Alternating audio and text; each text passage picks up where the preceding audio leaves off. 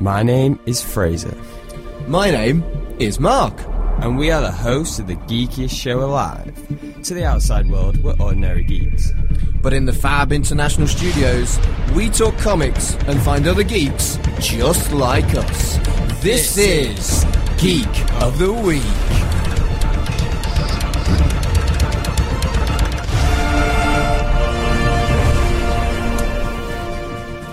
Welcome to Geek of the Week. You're on issue 45 with your regular host, Fraser and Mark. I'm Fraser. Hello, Mark. Hello. You know what? This is my third week back, and I keep noticing that I'm still getting used to being back here. Like, I was gone for like nearly 3 months, and I've just done it. It's a prime example just now. Like, I played the show intro, and I was like, why is it not as loud as usual? I forgot I had the headphones in, so I was like doing a mad little... It was funny because it was to the like flash music, so I felt like I was like, oh, gotta be super fast about this, boom, and then put the headphones on. But yeah, I'm so... and like, last week, I think I forgot to turn us on, so we were talking... Yeah, you did. Not for that long, to be honest. It was like we did the show intro. I'm happy to take the desk back. I'm struggling. No. My inner control freak. I'm back on what was originally my side of the desk, but I did 10 weeks where that was my side. No, I love being like Madam Web and being like sat in the control panel and stuff like that. I could have gone for a less obscure reference. No, Madam Web's cool. Madam Web's a sick one, like controlling the... here's a different... Who was the one in Birds of Prey who was like that? Barbara Oracle. Gordon. Oracle, yeah, when she got...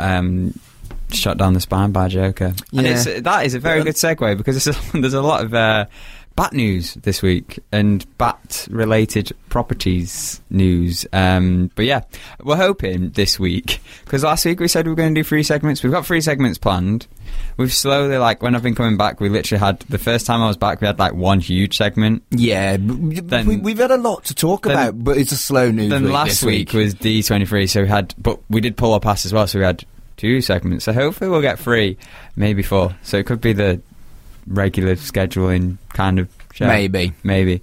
Or we'll just ramble like this and cause ourselves maybe you should play that more time. Yeah, maybe I should play some J. Jonah Jameson featuring Bruno Mars.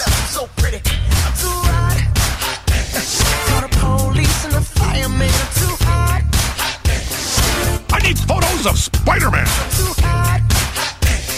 So, you know, with the sounds of J. Jonah Jameson, it's time for the news on Geek of the Week. And like we mentioned before, it's a lot of bat-related, well, just DC, to be honest, actually. Do you know, I've got no problem with that. Yeah. DC in general, I'm a bit... But Batman, I love him. I know, yeah. Well, we've got a whole stack of news. But yeah, like Mark said, it is kind of a slow news week. We've had such heavy news weeks. Yeah. Maybe we need a chill where we're not talking for 50 or 60 minutes about the news. Oh, who knows? It could still be. If we managed to make this in 50, 60 minutes, we definitely took it. We might even actually play 4 songs like we're supposed to. Maybe. He loves his music. I do. I love talking me. Well, I like both. And this is sort of where it goes wrong, because I just end up talking loads, and I was like, oh, we forgot to play your music. And I'm okay with it. I'm okay with it, but Mark gets a bit hurt. And I recognise your hurtness. Now, speaking of people who got hurt... Are we back to Barbara Gordon? Well, yeah. And who did she get hurt by? The Joker. The reviews for The Joker are in. I think it was like a Venice festival.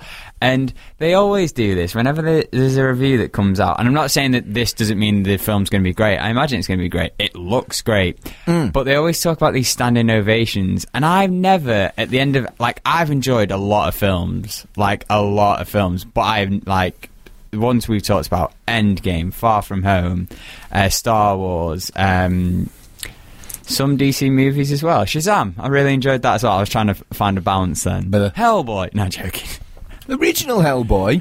No, I mean at the cinema. But I've never, at the end of the film, thought about standing up and clap. Like, I've only ever seen it once. Once. Really? Once it was in the Corner House Cinema in...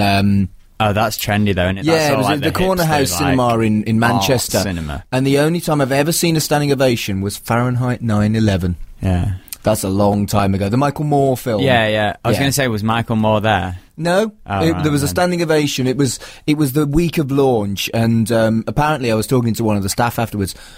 It happened a lot. and I've never heard it happen before or since for any film. Well, at these press screenings, it seems to happen a lot because we've had it like for Batman v Superman, standing ovation. Really? Yeah. Really? Oh, yeah, loads. To be fair, it was like the DC. It was the I was going to say, was it DC staff? It was the Warner Brothers executives who were like, "Oh, brilliant! This will make us all the money." And the family of Ben Affleck.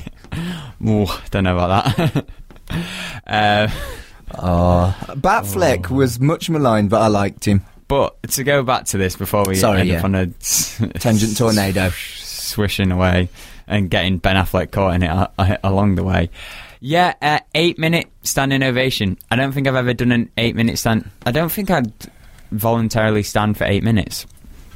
It's a long. It feels like a long period of time to stand and clap, and there is always that when you do a 1 minute silence. Yeah, that minute lasts a long time. Long. I think a 1 minute standing ovation would be a pretty decent standing ovation. 8 minutes is a bit excessive. Exactly. I feel like at a point there was like no one. I imagine no one knew when to sit down, so like they all just stood clapping. And there is that thing. Someone has got to take the lead with whenever you do like a standing ovation or like a clap at a thing like at a musical or whatever. There has got to be that first person who sits down. And that person is a very brave person because if you sit down too early, you know what I mean? You looked upon and go, this guy's a bit of a Richard head. And you sat there on your own for a while exactly. while people judge you. And like if no one else does it, then you're like, oh no, what I've made an error here. But then if no one does that, you're standing clapping for 8 minutes and someone's like, come on, someone's got to go. And there's always that stubborn kid, it was me a lot of the time, who wants to be the last person clapping. And then there's that competition between the two kids who are that kid who are like, I'm going to keep clapping till the end. And then my psychological game was look like I'm done clapping and then start to sit down and then that kid was like, yeah, I won. And then I'd be like, little clap and I'd be like, ha! You're still like that. You poked me on Facebook the other day, so I poked you back, and then you poked me, and I was like, well, I'm not having that, I'll poke him back. And now we're up to like 100 and some pokes. I don't know, it's like 300 or something. Is it 300 pokes? Stop poking me. No, so this has started when I was away in America. Did you even know you can poke on Facebook? Yeah, if you like... You can still poke on Facebook? You can still poke. It's much harder to, like, it literally used to be like next to their profile you could poke someone, but now it's like... You have to find ways. It's a conscious effort to poke. I'm poking a lot of people. Stop poking me. At times I'm regretting it because there's so many poke wars and I'm like, yeah, I'm too far gone now. There's there's like 5, and I'm rarely on Facebook, but yeah, oh my goodness. You're not winning our poke war. Just stop poking me. If you're listening to this, please start. Let's start. Pokemates. Start poke wars on again. Facebook. Let's make poke wars a thing Pokemates on Facebook. Because it used to be a flirtatious thing. Like you poke the one you're like, It did. I want to make this very clear. Not flirting with you, dear. But if you want to find a way of flirting someone, poke them on Facebook. On Facebook. And then once you've got some interest, take him to this film, Joker, because apparently it's getting standing ovations for 8 minutes. Nice. Let's stop talking about it. Smooth was that segue. It was good. Oh, baby, soft smooth. But yeah, so what do we think about, like, all the reviews have said exceptional stuff, and they're even saying like Joaquin Phoenix is like potentially up for an Oscar. Well, they've raved about Joaquin Phoenix, and it mirrors what we said about what we'd seen in the trailers. I can't see how it could have been any other way. Even from the trailer, you can see. Oh my goodness, that man can play misery, and so many levels. I would love to see something like this, not even obscure, but an off the wall comic book film getting Oscar nominations, because Endgame really was cool, super epic as a culmination of 22 films, etc., etc., etc. Whereas this is the first. And first of its being. It's a brave move as well. It's a bad guy as the main character. And it's away from their established universe franchise as well. Like, they've decided to step away from that. And if you can get that nomination, that's and it'll be a big step moving forward, because Oscar season this past year, we talked about it. We were like, because Black Panther got recognised, there was other films getting recognised, like Infinity War was getting recognised, and we're like, this is great that finally, like, these superhero films, these comic book films are getting recognition, and this would, like, if this was the film to do that again, like, just keep each year, if we just get 1 or 2 films getting recognised, you've got to be realistic. You've got to be realistic. Daredevil with Ben Affleck was never ever going to get an Oscar nomination because it wasn't very good. Stop hurting on Ben Affleck. Oh, it was a terrible film, though. I know, but like Elektra was never going to get. I know, but we've already done. You already did a Ben Affleck thing before. I like Ben Affleck. I like Batfleck. I wasn't hurting on him then. I know, but I feel like we're just putting sour grapes out there. I don't know. Iron Man 3 with the Mandarin. That wasn't going to get one. Yeah. But some films potentially deserved an Oscar nomination that they didn't get it. Yeah, and I think the door is open now, but you can't expect all superhero films to get. They're all trying to swoop in. Yeah, and I think crash in. I think as long as the ones that deserve it now get the they get the nominations, then good. Because I think Black Panther and Infinity War have opened that door. Yeah, but I wonder if they hadn't, would the Joker have? That's a good question. Because it's such it's a different comic book film, isn't it? And they did enjoy, like, the Oscar, whoever picks him, Mr. Oscar, when he's looking at his films. Oscar, good old Oscar. When they pick the films, because Oscar could, he or she, Oscar, that could be a gender neutral name, probably, maybe not, but whenever they pick, whenever they seem to pick a film.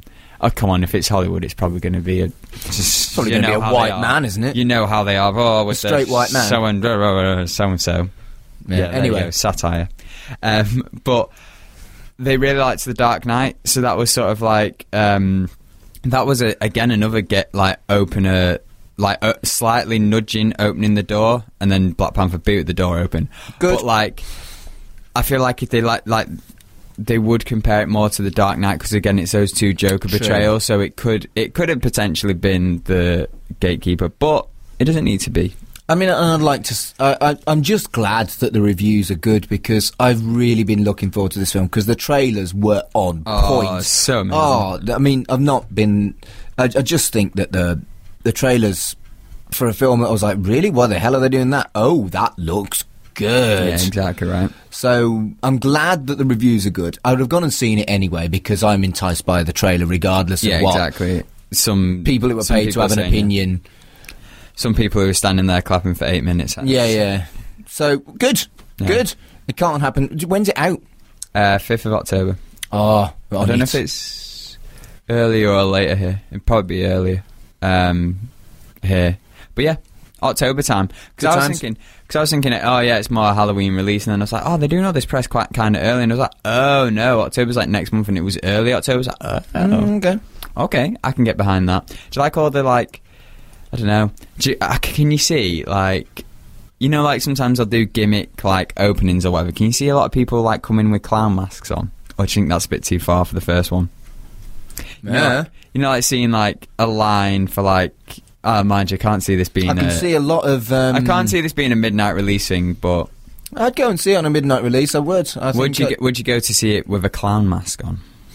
No, but I think muttering about society. I think next year's cosplay outfits are going to reflect this Joker. There'll be a lot of Jokers. Yeah. I think next year's cosplay fashion will be this Joker. Yeah, that's a good one because it's a low-key one kind to do as well. The makeup styling's a bit different, and it's very more clown-like, and it is different enough to the other ones. Yeah, that's a good prediction. Very, very good prediction. And more sort of Joker-related news. Unfortunately, he's not going to be in this one. The Suicide Squad is doing some casting, unless they're planning on recasting the Joker. Maybe slipping this one in. No, they won't. We had some incredibly insane casting news. Taika Waititi and Peter Capaldi have been added to the Suicide Squad. Roles unconfirmed as we speak. Peter Capaldi? Yeah. The Doctor? The Doctor, yeah, is going to be... That's big. Yeah, it's huge. And Taika Waititi is known for being Korg, big time Australian, New Zealand director. Antipodean. Yeah, and the two of them, it's unconfirmed what their roles are going to be. Obviously there's speculation, but I know how much you hate fan casting, so we're not going to delve too much on that. But this is just... It's just so bizarre because Idris Elba's in this as well, and it's just okay, James Gunn's still directing it. There's some meaty castings there. Yeah, I mean they've got rid of Will Smith's no longer a part of it, so it's maybe they've done in sports they do trades. Maybe they've done a bit of that. They've gone, maybe we're saving our money here. And they did have Tom Hardy originally in the first one, but then he left because of script things. So, like, they probably always plan to have, like, a great cast for this. And obviously you got Margot Robbie as Harley Quinn. There was a trailer, actually, but it was one of those teaser ones again, and I know how much you hate them, so I was, like, debating whether to put trailer. it. Oh, no, you hated the Birds of Prey one. The Birds of Prey one annoyed me. Yeah, well, there was another Birds of Prey one which was exactly the same again. It was, like, 50 seconds, maybe 30 seconds, so I didn't bother putting it on the news. But we did, like, I saw it. It was out there. It looks cool. I'm looking forward to Birds of Prey anyway. It was just some Harley Quinn. But it's, yeah, I'm just excited of, like, how bizarre this is going to be.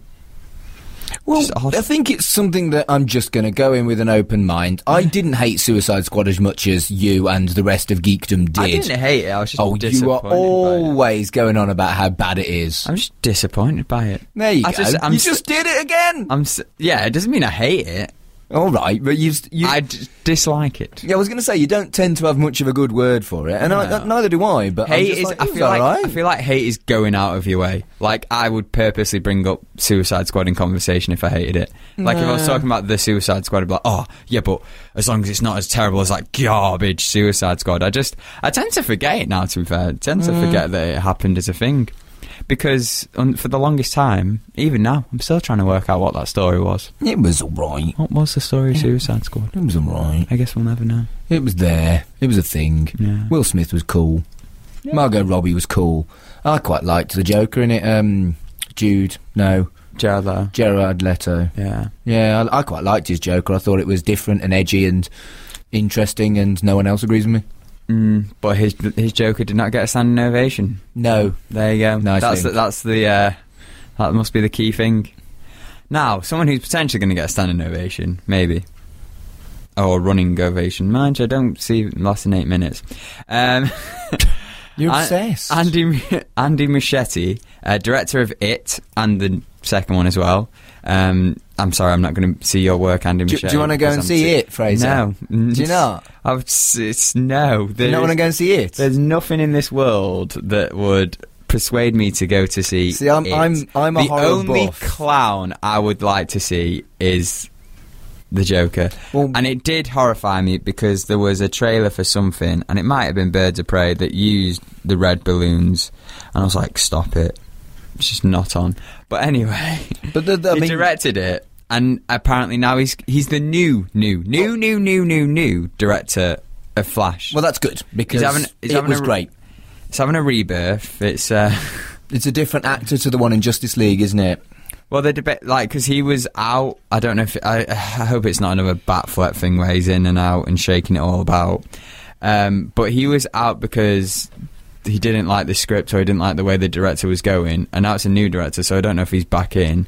And he wanted to write it as well. Like, it's Ezra Miller, so it's all just confusing malarkey stuff. But I don't know. If you need a Flash, I'll quite happily play Flash. I won't whinge and stuff like that. You know, sometimes you're better suited to Robin. Yeah. Oh, thanks, mate. Appreciate that. But the weird thing that always got me with when they chose Ezra Miller for Barry Allen was Barry Allen, like, they went for a young one, and it's sort of young, like, youngish actor in comparison to the other ones.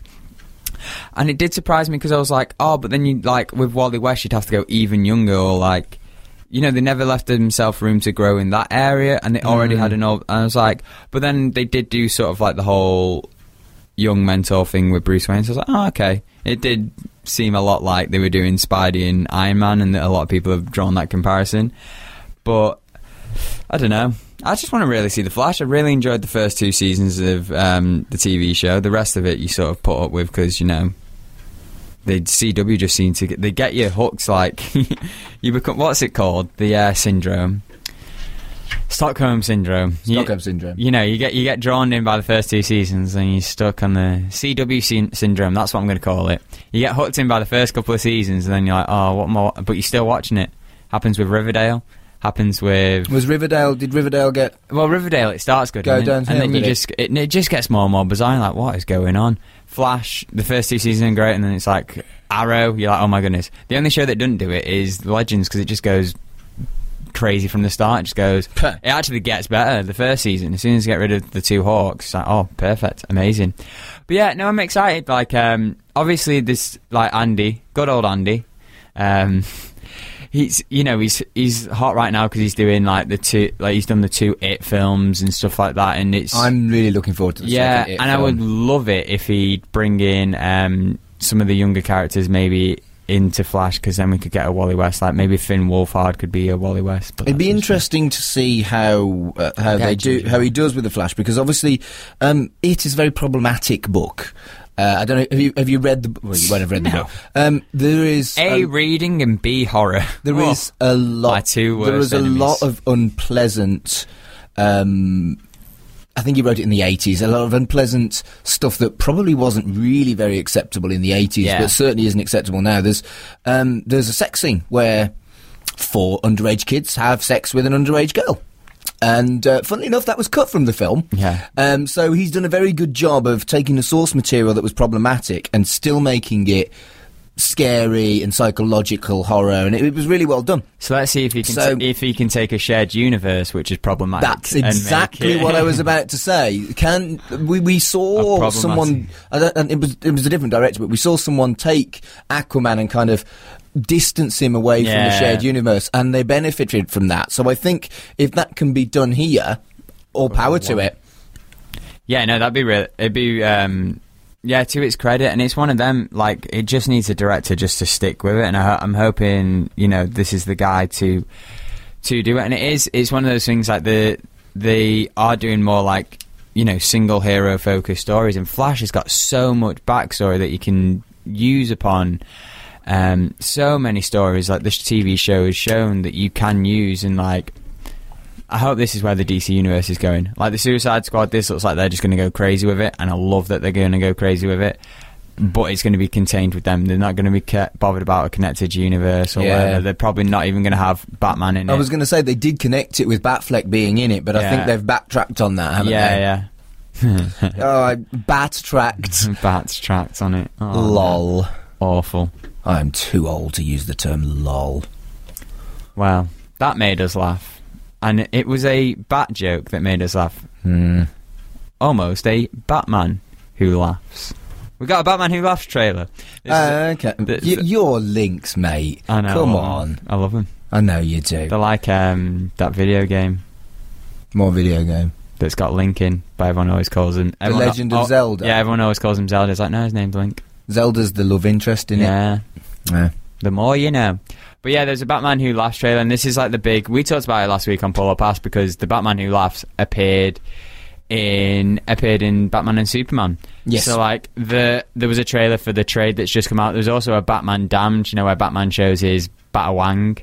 Quite. So there was a trailer for that as well. So these two trailers, it's very much like... I do like it when they do that for comics. I think that's really cool. It's really cool. So they dropped them too. But like the Batman Who Laughs is supposed to be a big overarching character now in the DC universe. Obviously we saw him in Batman and Superman, and he's doing that story. Apparently he's supposed to be like a big villain in like all over, so crossing over here, there and everywhere, which I'm really excited about.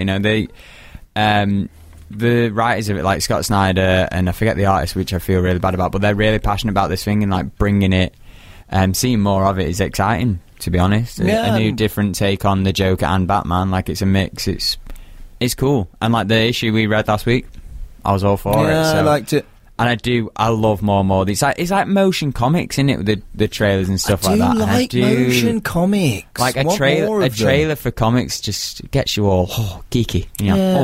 I would love to see more motion comics. I've consumed all the Marvel ones when they were on Netflix a couple of years ago. The Buffy Series 8 ones are excellent. They always confuse me, because when I saw them on Netflix, I thought they were an animated show, and I was like, what is this? And it was like the Spider... I think they're Spider-Woman one. I was like, the Spider-Woman one's great. And then it got me, and I was like, oh, what? And then I found out they're actually a thing, not just a...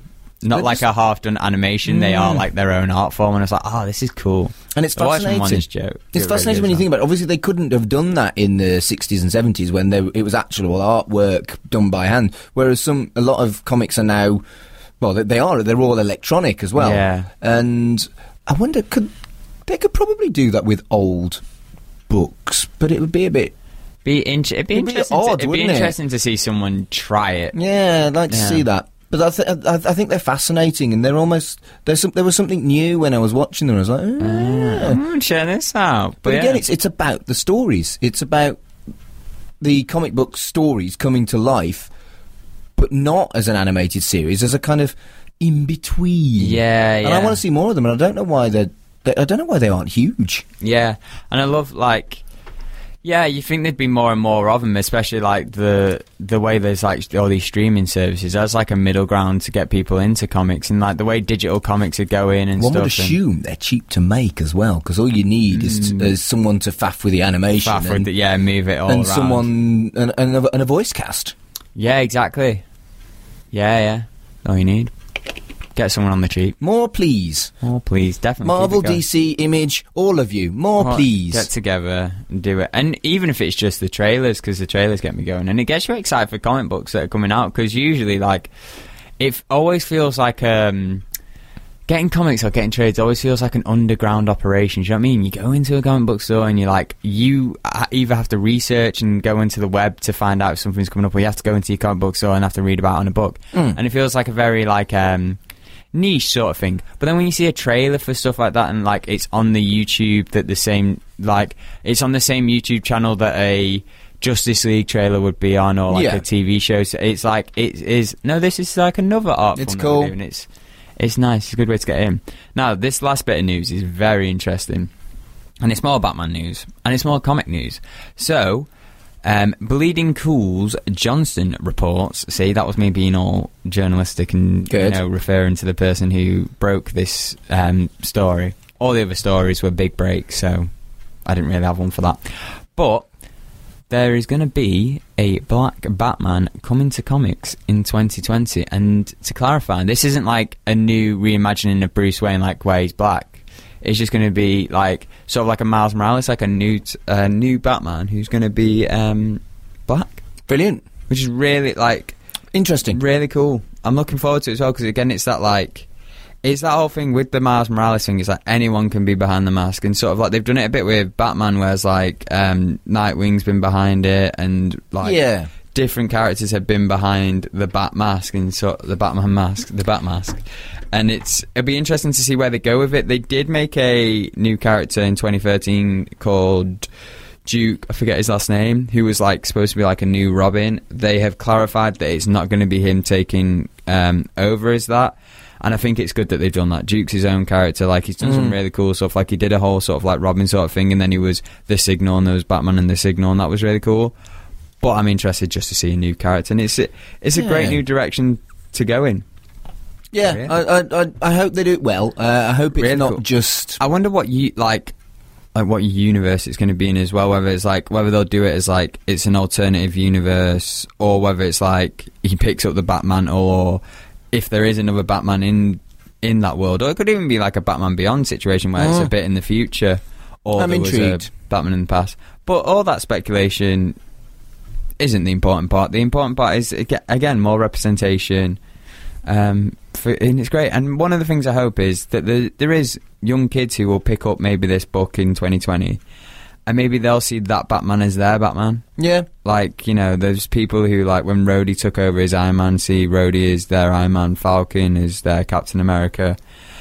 And, yeah, hopefully that offers, and Miles is their Spider-Man, hopefully that offers this up. And, like, the comic comes in 2020, and then hopefully the way DC are with their animation comes out quite fast. Hopefully we'll see him in animation very soon, and then it's getting it in the mainstream. I am intrigued. But yeah, that's all the Bat news.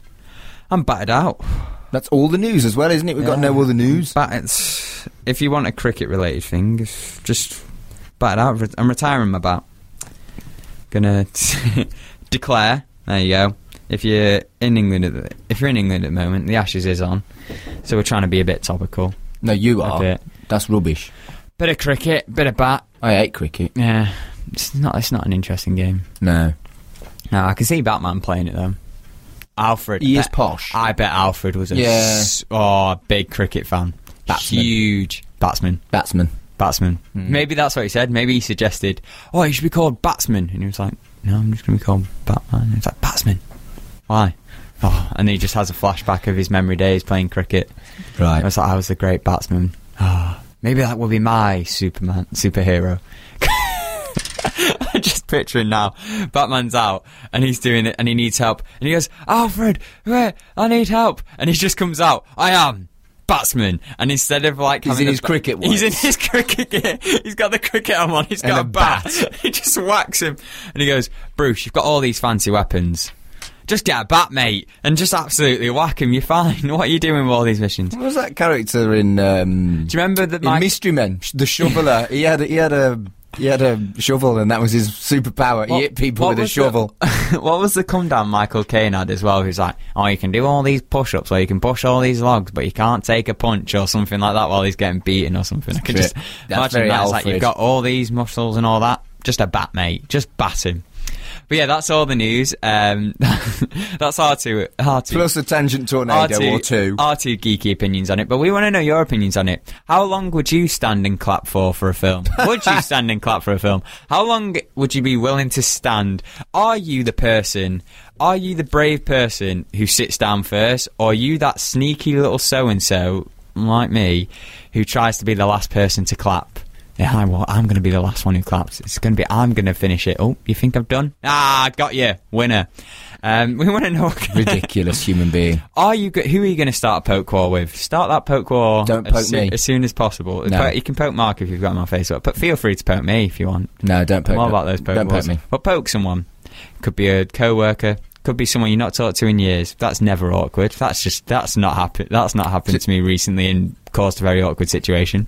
We weren't even friends on Facebook anymore. I was like, oh, whoops. Anyway. Whoops. But yeah, that's the news. And now it's over. Oh, I forgot how you can share your opinions. Facebook discussion group we've got there. Just type in like Geek of the Week Radio Show. On Twitter, you can find us on Twitter. Throw us a tweet there. At GOTW Radio. Exactly. If you see us on the street, poke us in the street. Don't. Physically poke us. No. And go, I like Geek of the Week. Poke. But to be fair, you're only allowed to poke us once because we have to poke you back before it becomes a thing. You can't do a double poke. Don't. Which is why it's a really good way of flirting. Because you know, like how people always fret about doing. Sorry, I'm tangenting again. But you know how people always fret about doing double message. You can't double poke. You can only poke once. And if they poke you back, then you know they're interested. There we go. It's a really great thing to. It's not. It's a great thing. It's a great thing. Oh. I love that remix that we definitely didn't plan. Pull or pass. I was going to say like I did over the whole summer. It's like he's still here, but you are here. So. Pull or pass. Oh my goodness. Should I do it? Like no, don't do. You know, that. Those people when you're on a ride. Scream if you want to go faster.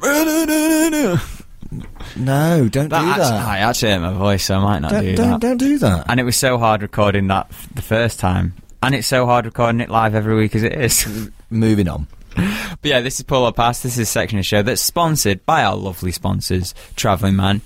Travelling Man is a comic book store available in 4 locations in the UK. There is Manchester, York, Newcastle, and I always miss out one. Leeds. I did it.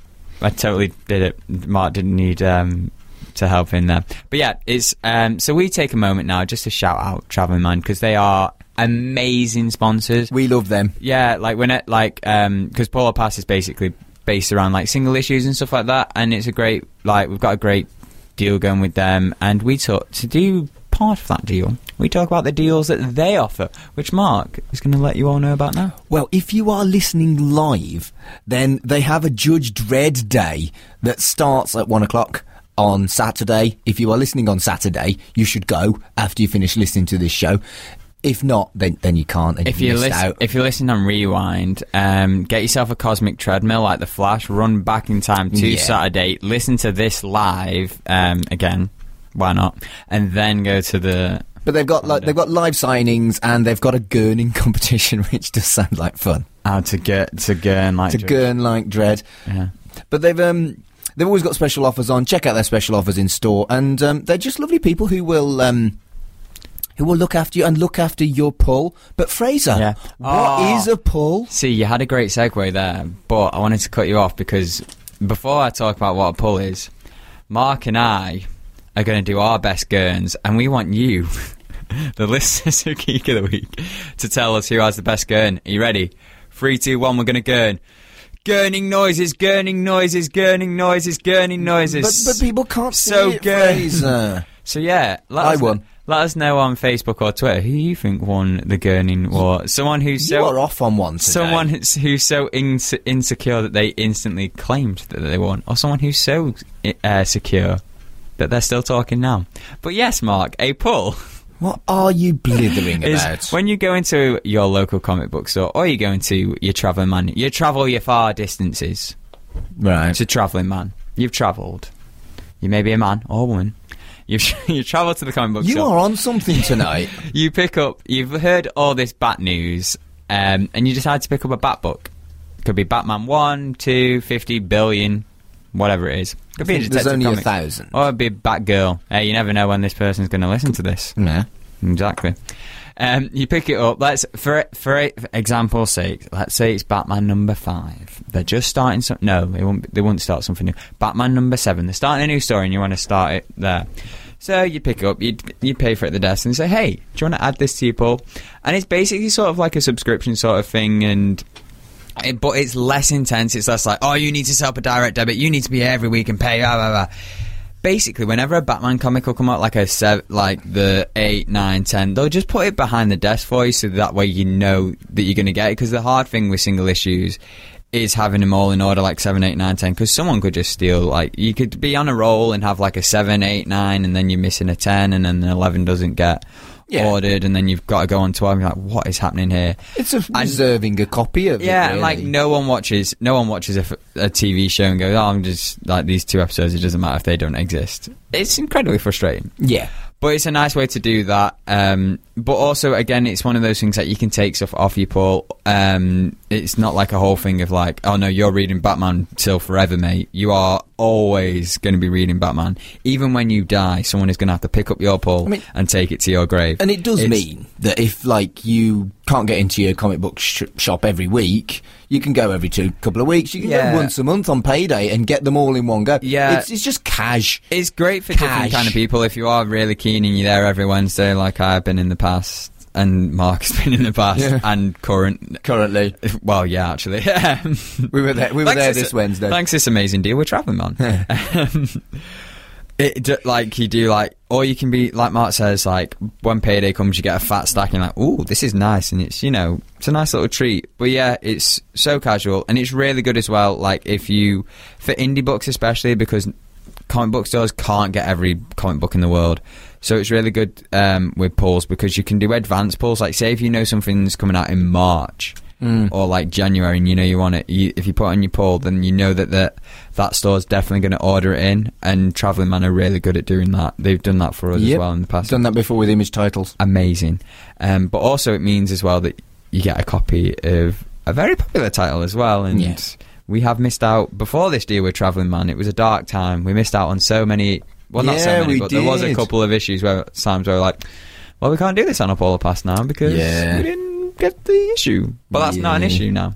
Not an issue? A lot of issue. I said issue a lot then. I was like, oh, have you got issues? Too much, too many issues.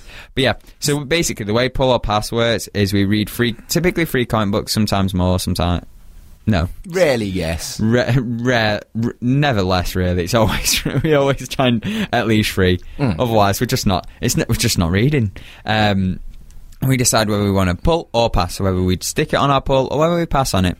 So, like, pass as well, sometimes that's always a negative thing. Sometimes it is just like a one-off, like, oh, it was a nice one-off read, but I don't want to read anymore. And sometimes as well we do one-shots that don't have continuous things, so it will literally just be, this comic is just the only thing you get. It's basically a review then, isn't it? And sometimes it's a review, or sometimes we'll find a unique way of making it pull or pass. Like, sometimes we'll do, like, will you keep reading this character? Would you read more if they did this? Or... like for Marvel 1000 last week, we were going to joke and do like, they are doing a Marvel 1001, but we were going to be like, so Mark, the Polar Pass this week is, are you going to keep reading Marvel after this book? Well, yes. But we ended up actually doing a different Polar Pass. But to start off Polar Pass this week, we don't always do number ones. No. A lot of the times we do ones. And Really? Really? You are in an odd mood today. I said ones. Calm down. Yeah, the other two that we're going to talk about are ones, but this one is a 300. 300. What? We are going to be talking about Spawn 300 by Image. A lot of history behind this. Todd McFarlane's baby, this, isn't it? Yep. And he's still on it. 300 issues in. Incredible. Spawn is one of those titles that has been around for, well, a long time, 300 issues. But there was talk about whether or not Walking Dead was going to surpass it and stuff like that, and that ended like 297, I think, didn't it? Yeah. And so close to 300. Yeah, and you're right there. And Spawn is something that I've read a lot in the past. I've read the first 40 or 50 issues when they originally came out, and I loved them. But they were black and white. It's a very gateway comic as well, I feel like. It gets people into, like, indie books. So I think so. And it's great for goth kids as well. But black and white, so my memories of Spawn are black and white. And remember, we did Spawn 1. I was going to say, like was it Free Comic Book Day or something? Yeah, Free Comic Book Day. They reissued and they did it in Spawn colour, 1. and you're like, ooh. Yeah. Hello. But this one is in colour. Yes, it is. And it's like most of the big issues, like we talked about Marvel 1000, and like whenever they do a big numbered issue, like a huge monumental one, they tend to have a lot of different stories on, and again, this was the case. There was loads of different stories. It was a bumper issue. There was one that was connected to the main story, but yeah, a lot happening here. I want to talk more about the black and white versus colour thing, because it is such... It was such a shocking thing when I read the Free Comic Book Day one. Obviously, I was expecting this to be in colour, but I really feel like because Spawn is a visceral comic book, there's a lot of blood, guts, gore, and nasty, nasty horror. Like, for example, someone making a belt out of barbed wire. Yeah. And I loved the black and white. Yeah. Because it gave it an underground feel, and it was very important for Spawn as a comic book, and it gave it kind of like almost like a dark feel. Yeah, a lot of indie books did that, like Teenage Mutant Ninja Turtles. Well, there were no colour issues of Walking Dead or Teenage Mutant Ninja Turtles, like you say. And if someone had said they're going to make Spawn colour, I'd have been like, oh, I'm not so sure about that. Yeah. But it really benefited from it because the gore was just taken up another level. Because a lot of it, like in I think one of the first stories, the pictures are still, like, the images are still dark and the art's still dark, but then one of Spawn's weaknesses is the light, and then there's like two like pages where the villain of the piece shines the light, and the contrast between the darkness and the brightness really emphasise, like, this is Spawn's weakness, or this is a turn. Another thing, like, that was something that really stuck out with me art-wise. I was like, oh, this is cool. Like, using art to emphasise the story, I thought was really good. Yeah. There was a lot of this, I'll talk more about the Marvel book, about this in the Marvel book as well, but there was a lot of times where they were like, there would be a lack of colour, and then red was emphasised on one of the stories, like a lot of red caps, a lot of red things all about, and again, red, it's the symbolism, blood and all that malarkey. One thing that was epic, that again, using the art, was this like build up through the fire, like Spawn was set on fire or something, and it, like, panel by panel, the flames were getting bigger and bigger, and he was building up, and he's like, oh, I'm more than just a costume, I'm more than just a symbiote, and then he goes, I am Spawn, and that big, like, epic reveal. It was just an epic thing to have in such a, like, the I am Spawn thing, really monumental. Like, it gets you going, yeah, Spawn, yeah, it's a 300 issue, yeah. It was a hell of an image, and it really resonated with me. But here's a thought, and I don't know, maybe this is just me being too finicky, but he was naked, but he was Ken doll in the image rather than some kind of shadow or some kind of cutting just above Batwang. Yeah, and Spawn-a-wang. I don't know. For me, I was like, they could have done it better. They could have put shadow over there, or they could have just had his penis. Or just like do demons not have a penis? Probably don't. I imagine that's the first thing Satan gets rid of. No, you don't need this. But how does he wee? That's it. Or do they not need to wee? Does Spawn eat? No, I reckon it'd be a torturous thing of, like, not having. Satan would be like, "Hi, you can't wee." So, like, imagine. Do you know how frustrating it is when you're on the edge? I really need to pee. I really need to pee. Imagine that for eternity. That is a punishment. Right? Okay, but we're trivialising it. But do you feel that image was slightly ruined by that? No, I'll be honest. I wasn't looking for pee. I was looking for I was just looking at the fire and going, oh, this is epic. Yeah, and that's the thing. The artwork was great. Yeah. The imagery of him making his belt with barbed wire and sticking shards of... just like a makeshift costume. Yeah, that was fantastic. And I just thought that they could have dealt with the fact that he was naked a bit better. Yeah. Which is a real shame. Maybe I'm missing something. Maybe I don't know. Maybe in one of the 300 issues they have a whole comic where Satan does chop off his wang. Maybe. But no, that was fantastic. That story was absolutely fantastic, and that image, I am Spawn, was wonderful. I was just thinking then, and I really don't want to do this. I was like, I should maybe we should Google if demons have. No, don't do that. Don't even want to know what will come up. If you're a brave person out there and you want to Google that, go ahead and do it. No, don't.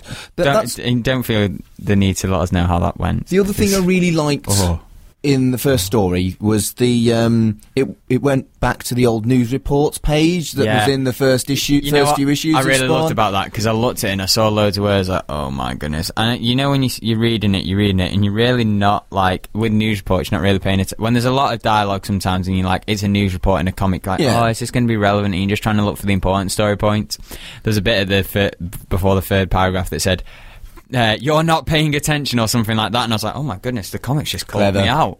You're right, I am not paying attention. But the whole point of it was to satirise all different types, right wing, left wing, etc. Of internet crazy. Of news reports, and it was always so well done in Spawn, and it was really nice to see in the 300th issue that it was like, this was in the first issue, this is going to be in this issue. Yeah. That was something that made me smile and go, yeah, this is Spawn. I was surprised where there was like many stories that one wasn't in whole black and white. Like we had the whole thing one where there was like stripped down colours and it was focusing on the red, but I was expecting, because at first the first two stories are like big huge things, so I thought it was just going to be one big story, and then we got the little ones afterwards, and I was surprised that there wasn't like just one, but all the stories were pretty cool, to be fair. All the art was amazing as well. Yeah, exactly. Like, and it's what you come to expect with Spawn, and it was decent. Like I'll be honest, I think I've read Spawn 1 and read Spawn 300, so I've got 298 ones to She-Spawn was a thing. Yeah. I'm not sure whether I like her or not. I love She-Hulk, do you feel like that was it? Maybe a comment on like the 90s Marvel and 90s where they just made like they made the She-Hulk, they made She-Venom. Do you reckon that was a comment on that? I don't know whether they're going to kind of go forward, whether that's a one-off or they're going to go forward with She-Spawn, and I'd be interested to see it. I would, because you know, I like She-Hulk. I like how the being in the shadow of the Hulk is kind of like a metaphor for being a woman in the shadow of a man's world. So I'd be interested to see how it shapes the character there. Where I wonder, I wonder what it'd be like being a woman in the demons world. I was like, don't know whether I like this, but I like She-Hulk, and you like Spawn. So I am fascinated. I'm fascinated. It wasn't what I was expecting. I was like, oh right, okay, so here we nice go. Motorcycle, and you look scary, and okay, what now? I can get behind it. I don't know if I can get behind it. Do you want to find out what now? Because I do. Here's the question: pull or pass on Spawn 300? Well, the thing about Spawn 300 is I've missed 250 issues, so it's definitely a pull on reading more Spawn. But I do want to read Spawn 300. Have you read 1 to 50 then? 1 to 50 I've read roughly. Maybe 1 to... I read the first... I think it's around 50. I couldn't Yeah. And it's a lot of Spawn. It was a long time ago I read it as well. And I think I do want to buy Spawn 301. Because I want to see where they go from here. Yeah. I don't feel, as much as I want to know, it's reminding me how much I love Spawn and I want to read more Spawn, I don't feel like it's isolated me in I need to read the rest of Spawn before I carry on reading. You need to read, well, in my case, 298. Yeah. But for me, it's a good starting off point. It's a tentative pull, because I am going to buy 301, but I'm not going to put it on my pull. I'm going to go and make a point of buying 301, and then seeing after 301 whether it's going on my pull. That used to always irk me, though, when I'd buy, they'd say, there was a Detective Comics, or, a so-and-so 1000, or so-and-so 300, and then when I got the 301, I'm like, I've got to put it on my pull now, because it just seems, in your collection, it just looked weird, like 300, 301, and you're like, But then I always find hard times. I'm terrible at this. I always find hard time to, like, when's the right time to take something off your pull? I struggle with that too. That's a hard, and then you're just stuck reading the same, like. For me, it was when I left for America. Yeah, that's always cancel your entire pull. Yeah, and it's just like, but that is a very hard thing to do, especially because, like, when you start to lose love for the comics you're reading as well, or it's not, or like the stories took a different thing, or maybe if you're reading a team book, the team goes a different way. Speaking from experience. Titans. Where did you go? Is it a pull for you? It's not. It's a pass, but it's a similar situation where it's like, obviously, like, being all around comics, loving comics, being in comic book stores and stuff. Spawn's a character who I know about. He's one of them. He's one of them. The first ones you sort of, I know about Spawn. For me, it's like, it's that whole thing of, like, it's almost like a horror sort of.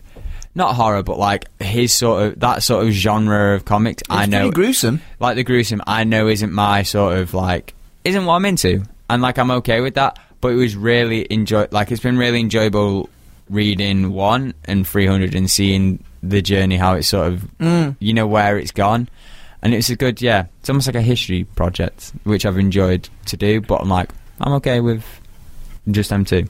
Maybe maybe a 500 if it comes up. Or a next big one. But no. So it's a pull for Mark and a pass for me, if you were keeping note. It's a pull for 301. I'm not sure it's a long-term pull.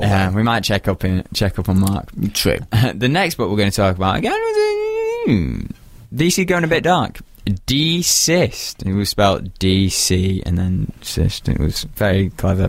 A Good Day to Die by DC.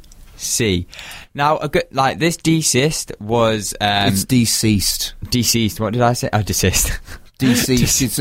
It's a pun on deceased. Deceased. And I was going to talk about. Sorry, that was a dyslexic thing, right? I was going to talk about that because I think the pun's a bit cheesy for quite a serious subject matter. This book was out a while. Like, the original book was out a while ago. This is sort of like a spin-off. Almost a spin-off from it. But this was something I was going to put on Polo Pass. But it was when we were going to do a DC week, and you were like, "Oh no, I can't too much DC." And this was one of the nice books that you would have really liked. And the other book that you really would have liked was something we did like last week. So I was like, so I'm glad that it made it, or it's coming up. So I'm glad that it's coming up next week. So I'm glad that it's made it on, and I'm glad that we did this one in, because it features your boy Booster Gold with Blue Beetle as well. I was so happy when I saw this. I was like, okay, I can get behind this team. Like, and it is a pretty dark thing, because, like, again, with the pun, you think, maybe, like, it's going to be a bit jokey, but the thing about this book is it features one of your boys and one of my boys, because I love me some John Constantine. Oh, Mr. Miracle as well. You know it's a dark time when you end up in Liverpool. Like, we turned the page, went Liverpool, and was like, oh my goodness, this is the darkest timeline. This is oof. And then you see John Constantine, it's like, oh mate, and you're like, here we go. And he really does, as soon as he enters the page, he really takes the book. Like, it really becomes his story. And oh my goodness, I wept. I wept when we lost Booster Gold. Spoiler. Booster Gold, like, so basically the whole story of Desist is like the universe. Deceased is mine's like a lawyer book. Yeah, it is. Desist. Cease and desist. Who's this? John Constantine. You've been served. That would be such a boring book. It's like it certainly wouldn't be as dramatic as this one. Unless it's a demon going over to John Constantine and going, blah, blah, blah. A demon lawyer. A demon lawyer. There you go, DC. There's a book idea for you. But yeah, like, he really takes the book. No, what was I talking about? Oh yeah, the story of it. So sort of like, basically it's like zombie sort of like typical apocalypse. Like, did I miss how we got us an apocalypse? You did miss it because it was in the book you said no to. Oh, okay, so it's already been, right, so it's in a previous, it's been established in a previous run. In a desist. Deceased. In the desist. You're struggling with that, aren't you, love? Yeah, I'm dyslexic. I know you are. You know who else is dyslexic? I found out this week. I found the perfect time to bring it up. Tom Holland, Spider-Man. Guy plays Spider-Man, dyslexic. Never know. There we go. That's big news. They should do a dyslexic book.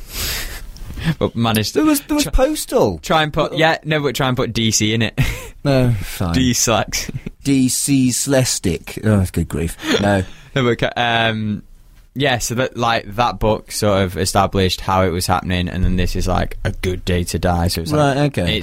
It's focusing on characters that aren't the Justice League, which I'm really like. I liked Mr. Miracle, Mr. Terrific, and then obviously John Constantine taking the lead, and I was absolutely gutted when Booster Gold went because obviously so their plan is to go because basically they're at the end of the apocalypse, stuff's gone down, the world is ending right now, but Booster Gold's got a time machine, so they go the way they're doing it is Booster Gold goes back in time and they can stop this from happening. But then the Wave Rider, which it's really funny because it's in Legends of Tomorrow, the Wave Rider is just a ship, but in the comics it's a physical presence in person, and he's like, no, you can't go back in time, this needs to happen. And then that's when John Constantine's like, maybe it's a spiritual thing, and he just nuts the Wave Rider. I love that. Nuts the Wave Rider. But it turns out they can't do the time machine thing, and then because of that, there's no future for Booster Gold to come from because he's a time. And I was like, and he starts to fade away, and I was like, it got me Peter Parker leaving. Yeah, it did remind me a lot of the fades in Endgame when that happens. And it was also, it's really, again, another emotional thing because there's a huge Booster Gold and Blue Beetle story where it's the reverse, where Blue Beetle goes and Booster Gold is constantly time traveling to see if there's a way where he can, without messing up the timeline, save him. There was a great line, I'm sorry I'll never know you. I really liked that. Oh, no, don't. My emotions, so emotional. That was really well written, and I did spot that. So then but that's a big story point as well. So they get rid of the time traveler. So it's not a time adventure anymore. It's now a demon adventure. And not with a demon lawyer. Well, I mean, Mr. Terrific I'd never heard of, and he didn't really make much of an impression on me. He's got a T on his face, and I'm not a huge fan of Mr. Miracle and Big Barda. Really? No, I couldn't get on with it, and I don't know why. Everyone raved about it. The recent run, the 12 run, the 12-issue run, I couldn't get on with it. Don't know why. Maybe it's because I'm not. Maybe it's because I'm not. Because you hate DC. I know. I'm joking. I was going to say I'm not as knowledgeable about DC as I am about Marvel and other stuff. But I wonder if that, I feel like Mr. Miracle is something that you don't really need the DC knowledge of. Maybe. Yeah, but it's very to be fair, it's very similar, not very similar to Visions, but it's a similar, same writers, similar sort of ideas, getting to know a character. I should have loved it. I loved the Visions stuff. Yeah. I just didn't. Don't know. So it started with some characters I didn't know or didn't particularly like, and then boom, John Constantine. So I was quite happy with that. Back on board, yeah. And then, and the ending, it was like, oh, well, is this a Constantine book then? Because it seems basically he's the hero with a few sidekicks. That's how they get you, yeah. I know. So it changed from me going, no, to, John Constantine. Oh, no, I was like, hype. Ooh, even more hype. And then, no, Booster, no! Yeah, that was really well done. And I think there was, to make sure everybody knew that we were in Britain, the first image you saw of Britain was a Hackney cab. Oh, yeah. And I'm you ain't seeing them in Liverpool. Or if you are seeing them... You do see them in Liverpool. If you see them in Liverpool, they're not going to have all the windows. Oh, Fraser. The tyres aren't all going to be there. Oh, Fraser, that's a terrible stereotype. I'm joking. That's a stereotype from the 80s. You weren't even born. I'm joking, of course I am. But it is the darkest timeline because they end up in Liverpool. Well, anyway... I quite like Liverpool. Liverpool's a nice city. You know what? It's really funny. I'm only doing this because it's the whole Manchester thing. People from Manchester and people from Liverpool, there's supposed to be that rivalry there. But to be honest, they're from the same coin. Everything you can insult Liverpool with, you can insult Manchester with and vice versa. And when you think about it in the whole global thing, or in this case, in the whole worldwide, even multiverse of things... They're just the same place. Do other countries have that, local rivalries? Wolverhampton and West Bromwich hate each other, but they're right next to each other, and you'd think, just get along. Well, for the US, there's more like it's like state rivals, like Michigan and Ohio, big rivals. And I'm trying to think of ones like New York and New Jersey, probably. Yeah, that's a big one, I suppose. But then I'm sorry, if you're from New Jersey, you really want to be from New York, but... You're so close. It's right there. Anyway, I had bad experiences in New Jersey. But I think there are worse British stereotypes, worse British images to use than a cab, and it works. It does make it obvious. And also, and saying mate. Yes, mate, which was much better. That was much more subtle. Ben, and it wasn't so like stereotypical, like another like pop Cheerio or something daft like that. It was like, no, I do say mate. No, they did. They got it right. They say mate a lot. There's a lot of the times Americans get British very wrong, and it grates. But I thought that they did really well. I think they do it well with John Constantine. Actually, like whenever they have someone write John Constantine, it's always like it's never why are they doing that? Maybe obviously he was created by a British person. Maybe they have a British consultant. Well, it's like, right, we're writing John Constantine, we need a British consultant. Give us some British words. It's definitely not Alan Moore, though, is it? No.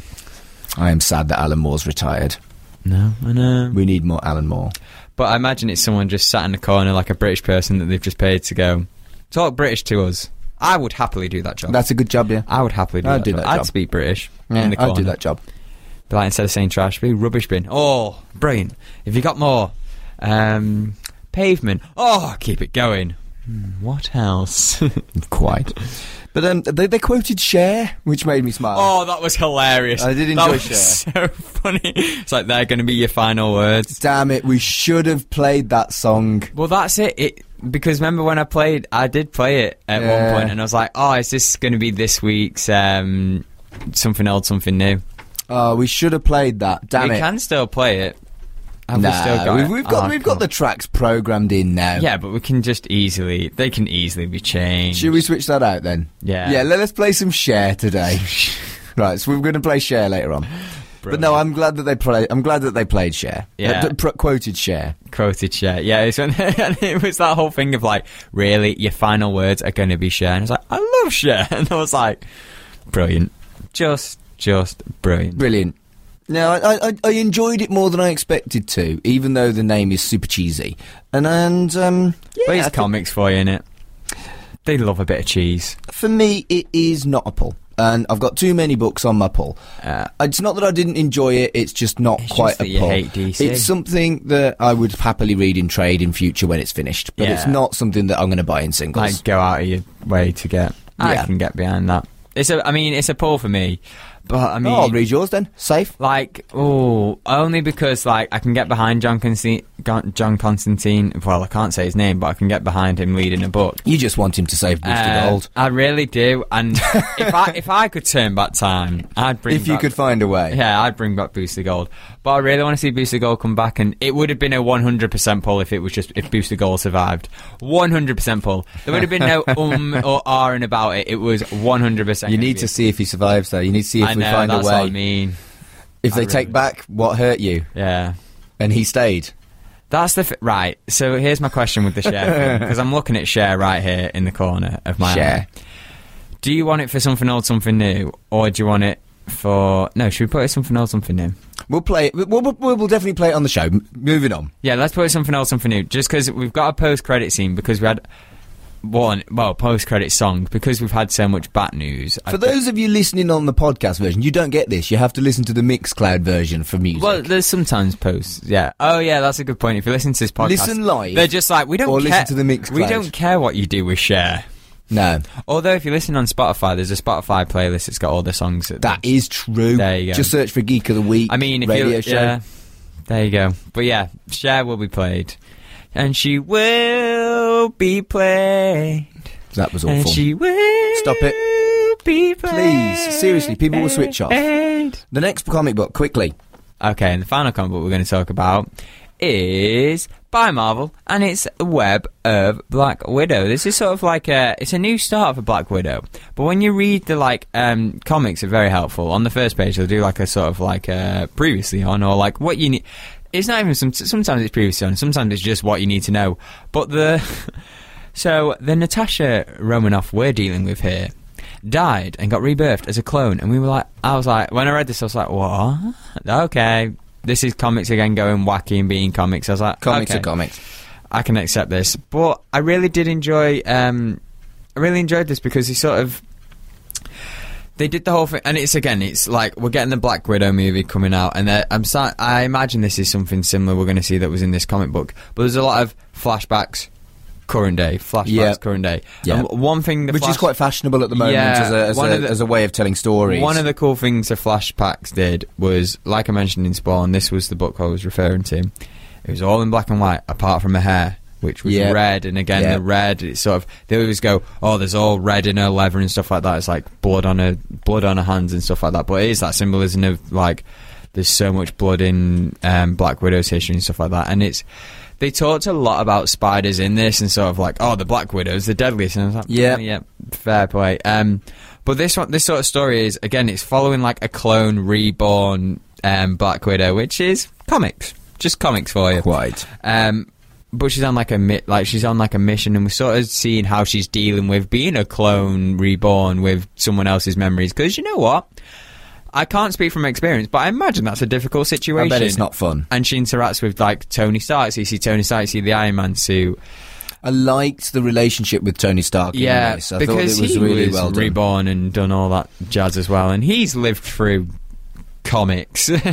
Yes. But yeah, do you want to share more of your thoughts on one of the flashbacks was particularly good. That focused on Crosshairs when she assassinated someone. Yeah, and the images in that was in a way the one of the images was when she'd shot him, and it didn't show a very graphic image of someone's head exploding. It just showed the outline, which added more impact in a way. I felt like it added more impact. I mean? Like, because there is that thing of you can be gruesome just to be gruesome, but sometimes it's like, oh, that's left a it was lingering. Yes, absolutely right. I thought that was exceptional storytelling, because I love, even though it's a visual medium, it gave you the imagination to fill in almost the blanks, and it was like, oh, nice. There was no blanks with that gun there.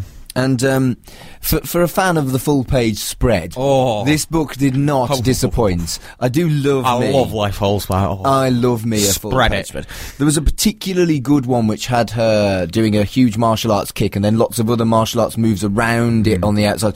That was full-page spread pornography is what it was. She's spreading. It wasn't actual pornography, but it was pornography for fans of a full-page spread is what I mean as my metaphor. It was wonderful. It was enticing. It was. And I just the artwork was great. The way I thought the storyboarding was great, like I said, with the crosshairs and then the full-page spreads. It was a really stylish comic book. A really, really stylish comic book. Yeah, and sorry, you said hair so much that it got me focused on her hair again. I don't know why. That's just how my brain works. But again, like with that whole sort of like red hair sort of thing, in the present day, she wears a wig, and then when the wig's taken off, the red hair's revealed. Yeah. It was sort of like we've had all these flashbacks, and the red hair sort of makes it look like, oh, she's gone past this, but when the wig goes away, it's sort of like her past is back, the hair, like... There's very good symbolism in this. Oh, loved it. I loved it as well. Love a bit of symbolism. Makes it feel worth it that I did English at college. It's an A-level. Oh yes, you can get symbolism in comics. Yeah, there's all sorts you can get from comics because it's art and words together. Amazing. It's a beautiful medium. Oh, so beautiful. That's why we love talking about it for hours on end. True. But my final question for you, the final time I'm going to ask you this: Web of Black Widow by Marvel. Is it a pull or pass for you, Mark? I think the fact that it's a limited series, it's only 5 issues, has tipped me over, and I've got the first issue now, so I am going to pull it. And I do love a good limited series, because you're like, I'm only committing to 5 issues. I know when this is going to stop, and you're not like, I do think I'm going to pull it. I'm on something 50 now and I've lost interest. The character that I wanted to read isn't in this anymore. The 2 characters I wanted to read aren't in this anymore. Again, why am I reading it? Again, having flashbacks to Titans when Wally West and Dick Grayson just left. There you go. So much regret. But it's not on my pull anymore. We did talk about it. We did. And then... Is it a pull for you, by the way? It reminded me why it's not. Yeah, limited series. Pull all the way. Yeah. It's good. There we go. It's really good. So that's our thoughts on these 3 books. But we want to know your fellow geeky thoughts on these books and more. There's so many books that come out every Wednesday, and we unfortunately can't cover them all because, well, that would be a whole show and more. Maybe like 5 different shows. That would take a long time. It'd be a long time. Be a lot of reading as well. And a lot of money. And a lot of money. I think Travelling Man would probably stop us at a point. He's like, sorry, you want every comic? That's no. Get out. But get out of here. My pull has become almost unmanageable because of this show. So I am going to have a bit of a pull call. Yeah, you're going to be tempted. Do you like that? I'm going to have a pull call. It's very nice. I am going to have a pull call at some point because it's getting crazy. But yeah, we want to know what you picked up this week or what you looked at and maybe passed upon. What did you take anything off your pull this week? You're like, oh, this has been letting me down for a long time now, and this was the final issue that I've gone. I'm passing on it. Was there anything you picked up new? Yeah, we want to know all your thoughts and more on the comics this week, and you can do that by hitting us up on the Facebook discussion group and on Twitter, and maybe even in person. Give them a poke. Don't poke people. Poke and pull. No. It's Trade-Off. Get your comics from the loft. I'm not going to lie, I'm going to let this keep going because I think it's funny. I completely forgot whether we did record something for this or whether I did actually do this live, and I was like, wait, what is it? You've always done it live. Yeah, it's Trade-Off. But you should stop it now, though. Get your comics. No, get your comics. Neither of us have a loft. Well, I sort of have a loft, but it's full of my landlord stuff. You don't have a loft? I don't have a home. Well, your parents' home. I'm joking, and then my student digs as well.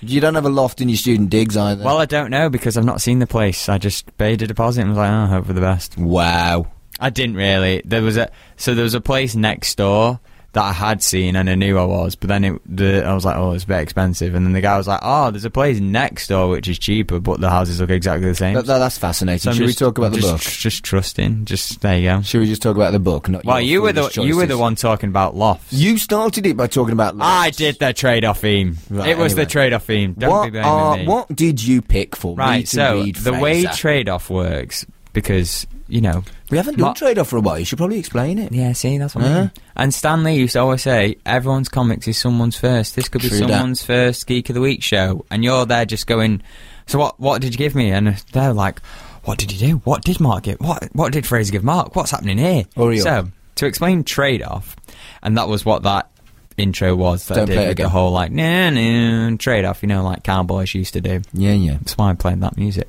So Trade-Off, Mark and I have contrasting different sort of opinions when it comes, not opinions, like taste when it comes to comics. He's very much like adult sci-fi horror, which is very scary. Indie. And I'm very more like childlike, friendly, superheroes. You make like Marvel, DC, Archie, all that sort of stuff. So what we do on this show, on this segment, is a thing called Trade-Off. So it's basically sort of like our own individual book club between the two of us, where it's 1 week I'll give Mark a book, and then the next week Mark will give me a book, and we'll just talk about like that book, our thoughts and feelings on it. And it's really interesting because we're coming at it from two different perspectives, and a lot of the time as well it'll be something that the other person's really interested in, and it's just to see what someone else thinks about it, or like someone who's not got the I'm trying to think of the bias almost in a way. Like if it's a Spidey book, I'm going to love it, and it'd be interesting to see what someone, or like in this case a Booster book, and see what someone else thinks about it.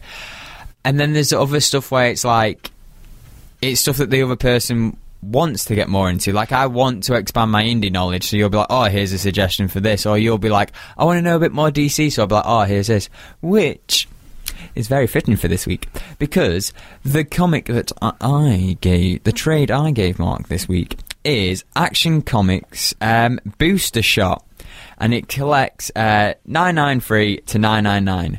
Do you know how frustrating that is? Because 999 was partly a Booster Gold story, but wasn't really. So when 998 sort of was like a conclusion, then they did like a postlude afterwards.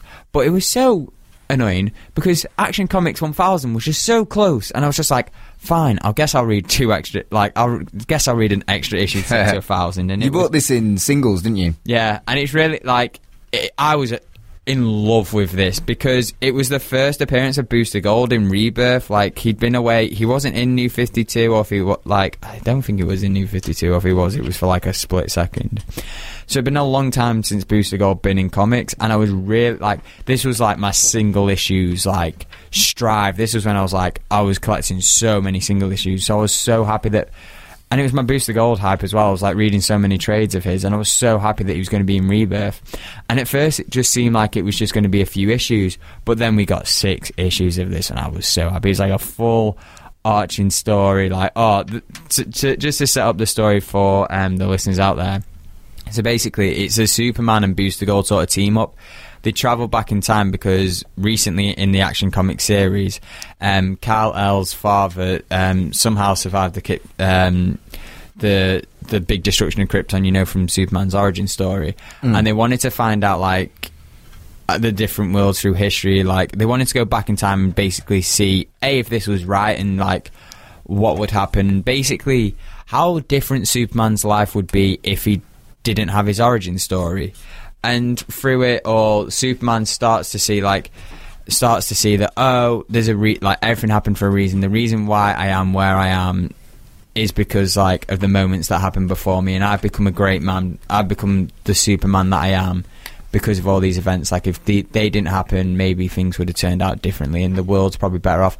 And he learns a lesson through that, and it's a really powerful thing for me as well because Booster Gold has a great history of.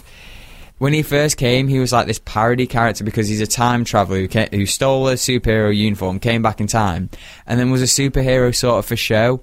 I could really imagine him in these days being on like Instagram or YouTube and being like that kind of superhero. And he was sort of like, the blonde, like Hollywood hero.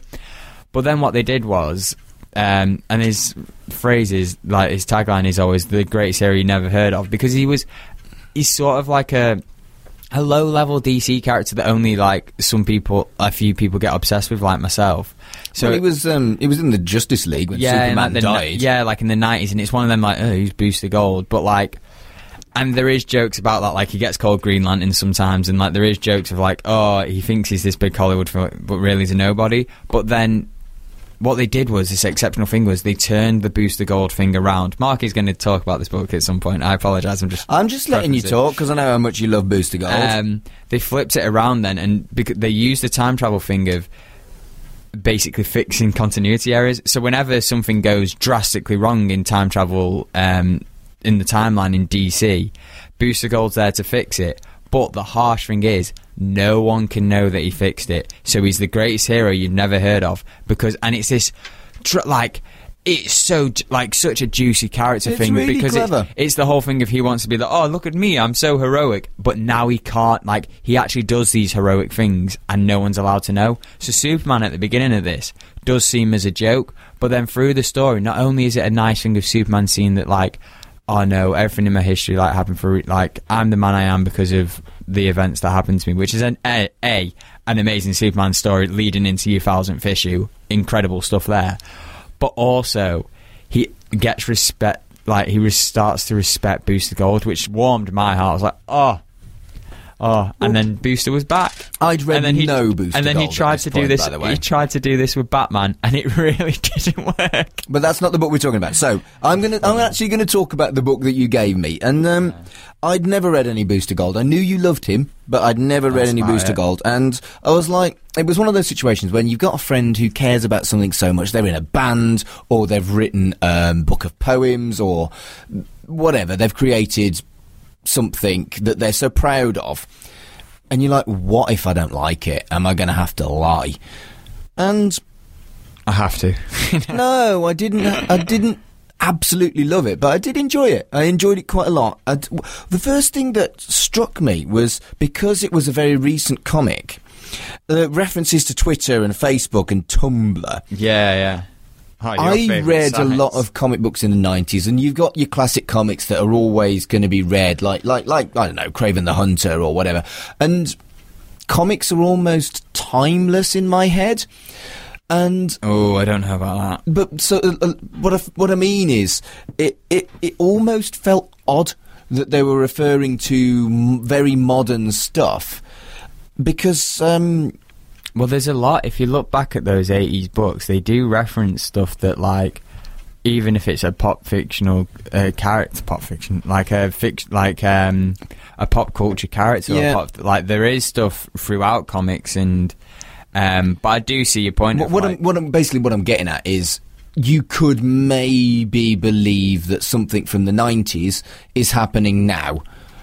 But as soon as you... Oh, I don't believe Superman's mutton chops and that mullet is happening. What I'm getting at is, you put a mobile phone in it, it has to be that particular period of time. And say, I don't know, Twitter goes bust in a couple of years, it's very much put in its time.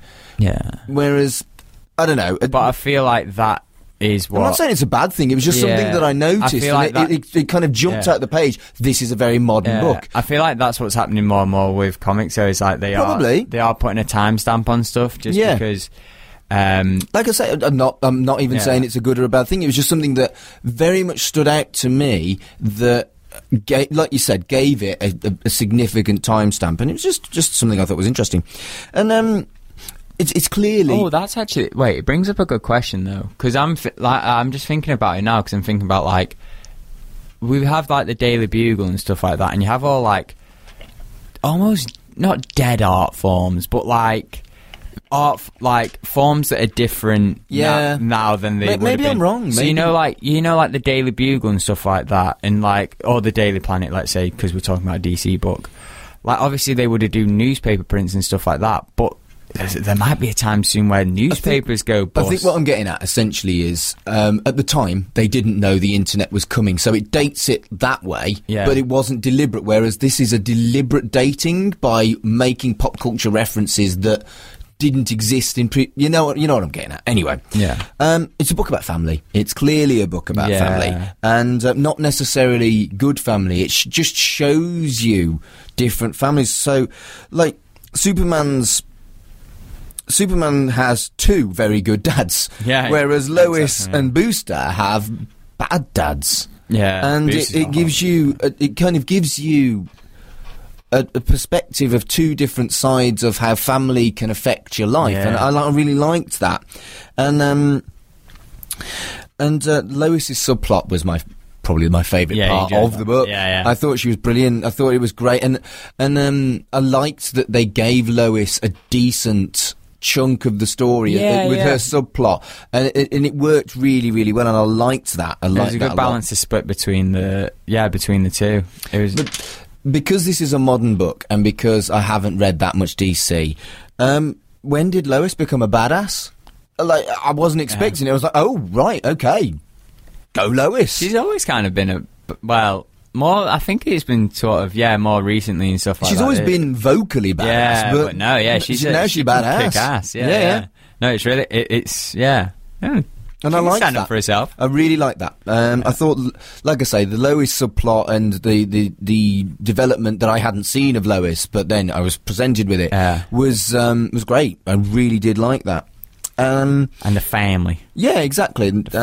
He's a dad, Booster Gold. There you go. He's didn't know that. Rip Hunter's. Oh, they do this amazing. I'll have to put on trade off, but there's this amazing storyline between like him and Rip Hunter, who's also a time traveler. But so Rip Hunter goes back in time further to so before Booster knows he's a dad, and then they jump from the book jumps from Rip Hunter knowing that Booster's his dad, but Booster not knowing Rip Hunter is his son, and then the other one is Booster Gold training Rip Hunter to go back in time to visit old him. Okay. And he knows he's his son, but Rip doesn't know Booster's his dad. It's like, pulls on your family strings. If you enjoyed the family stuff for that. Yeah, I thought that, I liked the depiction of family, yeah. This was a good tester as well to sort of be like, because Booster's he's in the book, but you've got your Lois, you've got your Superman. So this was my good sort of tester to see how much Booster, an intro to Booster. I think sometimes team-ups are just thrown together for profit, whereas this felt like a really well thought out one. And I think it was, like I say,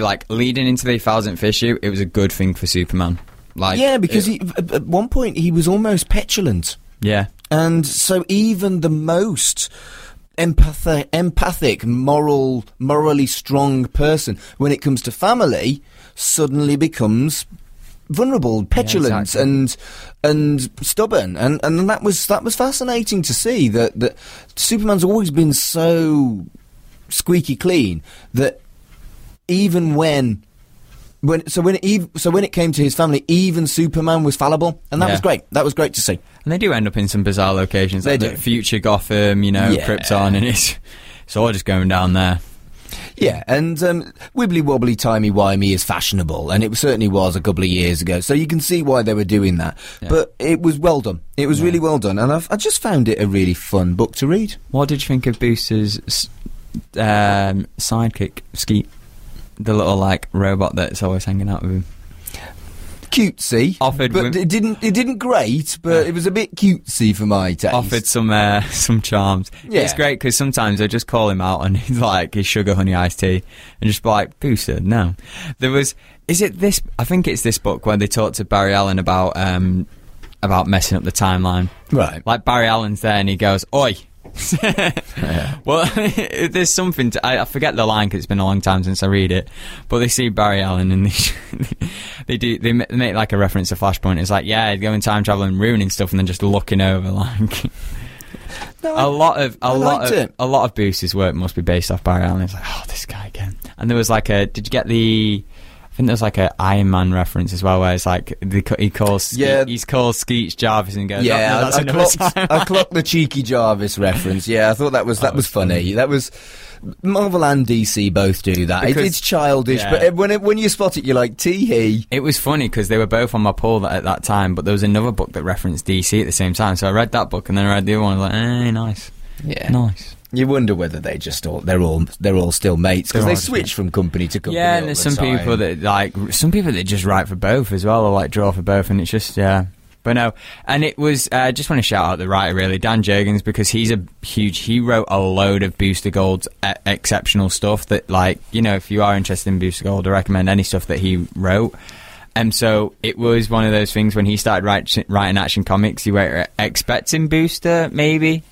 But then, when it did happen, I was like, of course it'd be Dan Jurgens bringing it. I was like, oh, loved it. So yeah, thank you. I did enjoy it. Yeah. I wasn't sure I would, and I did. So there you go. I know. This is, what I do love about this book for me, it's got like the story and all that. It's just got a nice place in my heart because it did bring Booster back to modern day. Because now we had him in Heroes in Crisis. We've had him in this week's book, and I feel like if it wasn't for this, then we wouldn't have had it. And yeah, it's big.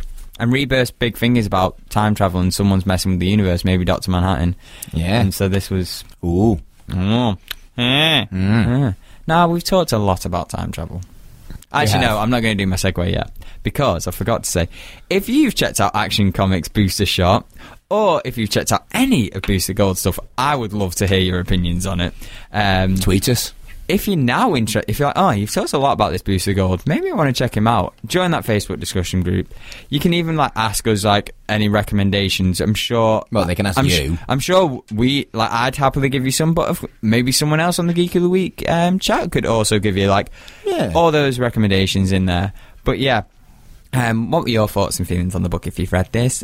Does hearing us two chatter on about it make you want to read it? If it does, hit me up. I can send you some. Or, you can pick it up in trade form if you want to go all out and be like, nope, I'm just going to buy it. I'm just hope for the best. But yeah, it's worth a look. Facebook discussion group, Twitter.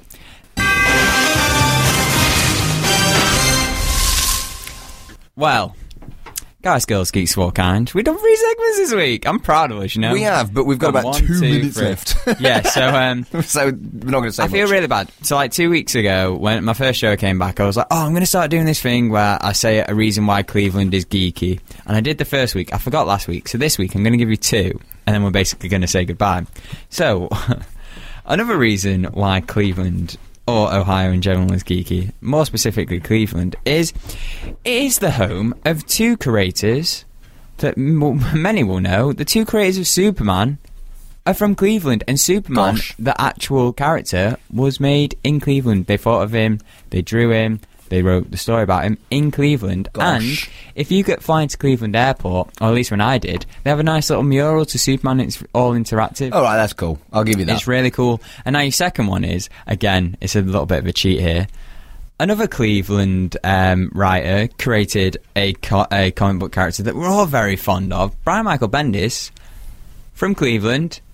He came up with Miles Morales, came up with Jessica Jones. He did. So yeah, they're all from Cleveland, Ohio creators. So that's another reason to why Cleveland, Ohio is geeky. Tune in next week for another reason, unless I forget again. You have been really odd this week. I've been odd, yeah. You have. I've been good. Even more than usual. I feel like I've been on form this week.